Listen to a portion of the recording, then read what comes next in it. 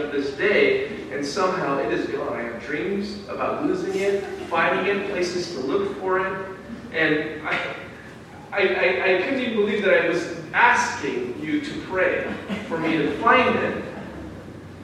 But the Lord has seen fit to use my frustration to sanctify me and to teach me a few things. This perspective, which actually came as I was reading Acts 20, is what has helped me to overcome this idolization of this picture. And in the same way that we can idolize a building and say, this is the church, and look at a picture and say, this is the church, it betrays a lack of understanding. It betrays a lack of perspective and even humility. As if what makes this building anything special is anything except for God's work. It is sometimes invisible work in the hearts of people, but visibly manifested in even this moment that we have now together. Paul, the apostle, was visiting with these elders before he went on a journey that would end up with his beheading. Paul was a former Christian hunter.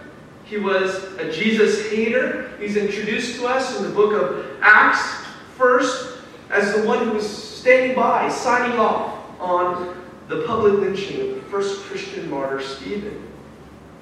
But after a miraculous encounter with the risen Savior, Jesus Christ, his life was radically transformed into that of a church planter, a disciple maker, a gospel defender. He is the author of much of the New Testament. And he poured out his life in service to the churches of God. What did Paul feel about his legacy? Again, if anyone had insight and perspective, it was Paul. If anyone set an example for the pastors and churches to follow, there is perhaps no clearer template than Paul. And yet, this is what he said to them in verse 24. But I do not account my life of any value nor as precious to myself, if only I may finish my course and the ministry that I received from the Lord Jesus, to testify to the gospel of the grace of God.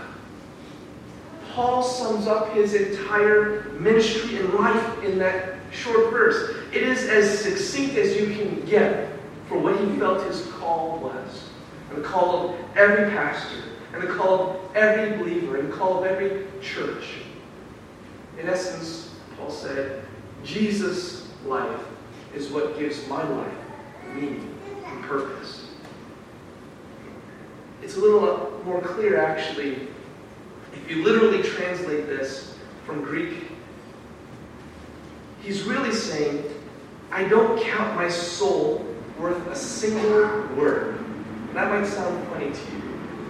I don't count my soul worth a single word, but maybe the more contemporary phrasing is, I'm not worth mentioning at all. Now, this is the Apostle Paul. He isn't a nobody. His life is chronicled more in the New Testament than anyone else's, save Jesus and maybe Peter. That's because Peter is in 4 Gospels. Paul is not someone you relegate to a footnote in the annals of church history. He isn't just a Joe Schmo in the Bible. Only one coloring page in your Sunday school lesson. He's many pages in your Sunday school lesson. Yet in comparison to Jesus Christ and the gospel, Paul was effectively telling these pastors, I don't care if history remembers me. Now those words struck me as I've been going through dozens and dozens of articles and documents about the pastors of this church, and spent all those grueling hours turning my office upside down for this ridiculous picture, just trying to piece together a little bit of the ministries of the men and the women who formed this church. And not necessarily for the sake of this message or to have something out on the tables, but for my own encouragement to know the legacy that I have inherited, along with other pastors whose course, Pastor Dennis has had a huge impact on this church and also served here longer than all of his predecessors combined. I had the privilege of serving under him, both as a young man and then as a young pastor. Pastor Dennis was preceded by George Blinkenbacher, which has been mentioned already. Before him was a man by the name of Carl Hertel. I discovered a man by the name of Paul Howard, who also filled the pastoral role, although there's much fewer records of him. But I found him. I found his name. Stanley Allen was the second pastor of this church after it was built, if I'm getting this right. And Daniel Hepp was the first, I believe, full-time pastor of this church. He was passed the mantle of ministry via faithful part-time and lay pastors prior to him, men like Forrest Daniels, and then Bill Todd and Morris Hendrick, who stepped in when Pastor Daniels became ill in the late 40s. Prior to those men, going back to the very origins of this church, when the American Sunday School missionaries and itinerant preachers met the preaching and pastoral needs of this fledgling congregation, nameless men stood in not this specific spot because the church was not built, but they stood in front of this congregation and preached and guided and disciples. Names that are lost. I tried to find some of them who were out here, but I believe that their names are worth a word. They are worth mentioning. We wouldn't be here today without them. Of course, I believe Paul led a life worth mentioning, because likewise, we wouldn't be here today without him. But whether I know their names or not, all I need to know about them is evidence in the gospel having been faithfully passed down to us, to me. It's a little bit of a hard truth that I was coming to understand, and I've come to understand as we recollect and remember and gather together all of the evidences of God's grace and His faithfulness to this church, that their lives were spent, as far as I can tell, in passing down the glory and worth of Christ's life, to the point now of some of them being almost a footnote in the records of this church at that. And yet that's just what Paul seems to be okay with in his words to these Ephesian pastors. It's not that their lives had no value. It's not that Paul's life had no value. That's not what he's saying, not really. It's just that the value and worth of Christ's life so far exceeded theirs that it's like comparing the earth to the sun. You would mistake the earth as a speck of dust next to the sun, if you could even see it past the light the sun would project. The lives of these men, these pastors, were meaningful because they lived their lives as a result of Christ's life. So Paul's statement here of not counting his life of any valuable nor precious isn't about devaluing our lives. Christians believe that every life needs to be seen as unique and precious in the eyes of God because we're made in His image. What Paul intends to do, though, is put the meaning of our lives into perspective. For Paul and for the pastors of this church, going back 90 years, I hope we can say that we've pastored in the power of believing that Jesus' life is of such superior worth that it makes me richer, not poorer, to let go of my worth and find my worth in Christ. To be able to say, truly, God, who you are, your purpose, your glory is of such great worth that if no one on earth remembered my name anymore, I would still be content, because God, you will remember me. That's not to say we shouldn't care about what's happened in the past. Actually, the Bible puts a lot of emphasis on remembering exactly because we are a forgetful people. We have a duty to remember as much as we can of God's faithfulness, so that when times are difficult and the trials come, we will have this bank full of memories of how God came through for us. And to be able to draw strength and hope from that bank of what God has done, to remember His faithfulness. That's why we're throwing a celebration.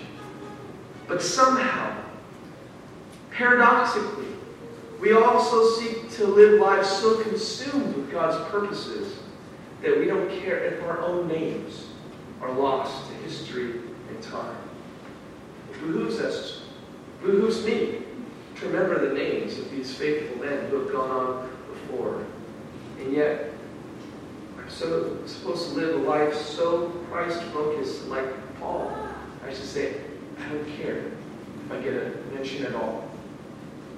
I think that's what I've learned as I've hounded for the picture, as I've scanned through all these pages of churches, this church's history, thumbed through name after name in those old guest books in the back, looked at all these pictures that are now hanging on the wall. I think it's just that lesson, that these are men and women who made sacrifices to the Lord, not to get their names in a celebration service one day, but to honor God. And yet, because they made those sacrifices, we can have a celebration, celebrate 90 years of God's faithfulness, using faithful women and children. Rather than wonder when the city's going to build a gas station or something else here. See, it's because of them. Because they lived their lives with such passion, not to have their names written, but to have the gospel proclaimed that we are here. So the big question is, and this one is the true heart of it. Why is Jesus' name worth my own name being left in the dustbins of history? It's a personal question. And I actually have written out here just a gospel message. Almost half this message would be that. And yet I realize I need to be able to say, just like you need to be able to say, why is Jesus' name worth it for you? For your name to potentially be left in the dustbins of history, and yet for you to say, I would be happy. I'd rejoice so long as God's purposes were fulfilled in me, just like Paul was able to say, if only I may finish my course in the ministry that I received from the Lord Jesus. So just speaking for myself, Jesus saw a very crooked, desperate, messed up, sinful, lying, thieving boy and convicted him of sin. That the way he was treating his parents, the way that he spoke to the other kids at school, the things that he did with his hands and eyes were so wicked and abominable that for anyone to take the good gift of life that God has given and to squander it on these very temporary, selfish, immediate pleasures is an act of rebellion against a God who made this glorious universe and world and person. That the just consequence for that I knew God has to be just, there must be justice, that I needed to face the penalty and the consequence of those wrongdoings. It is not enough just to say I'm sorry because I'll do it again. But God in His mercy and kindness allowed me to be raised up in churches that knew the gospel. Allowed me to see with my own eyes the lives of men and women who were changed by Christ. And He allowed me to see that my sin could be forgiven if I put my faith and trust in a living God who would send His own Son to do exactly what I could not do, live a perfect life, and then die as my substitute on a cross and rise again from the dead. To conquer sin and death and to give ultimate eternal meaning and purpose to my life. That the only thing that makes my life make any sense as far as being a father or husband or neighbor or friend is if there is an eternal God who has made us for His glory, glory which I fall so short of. But by the grace of God, I can get up every morning and say, God, I know you are the one who is good. I know you're the one who saves. I know you're the one that's going to have to carry me through the end of the day. And when I put my head to that pillow at night, the only way I can sleep is to know that, God, you forgive, that you're in control. That is worth everything. That is worth my whole life. That is worth my name being just a footnote in this church's 90th anniversary, or 180th anniversary, 90 years from now. The more important question today is, who's Jesus to you? Is Jesus' name worth it to you to be able to say, I do not account my life of any value, nor as precious to myself?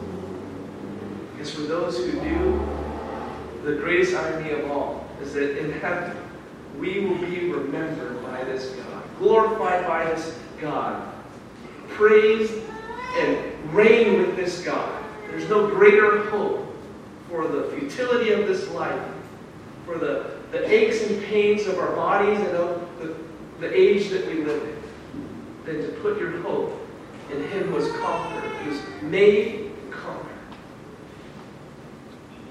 Let Him get the glory today as we celebrate. Whether we eat or drink, it may be to His glory, because the only reason you're here is because of the gospel, of what Christ has done for us and for this church. Heavenly Father, I do thank you for the gift of this church. It has been a gift to so many here. That is what we are here for, is to celebrate that your church is not that which is constrained by time, truly, nor this building, but rather it is what follows from the glorious good news of the gospel. And so I pray, Lord, that if today does anything, if the reunions, the laughter, the tears mean anything, let them point us to you, who has fulfilled all things in Christ, who is the head, who is the one who is orchestrating and ordaining all of history, so that you will be revealed in us. The glory of God in frail humanity, first in Christ, and now in us. May you get the glory today. In Jesus' name we pray.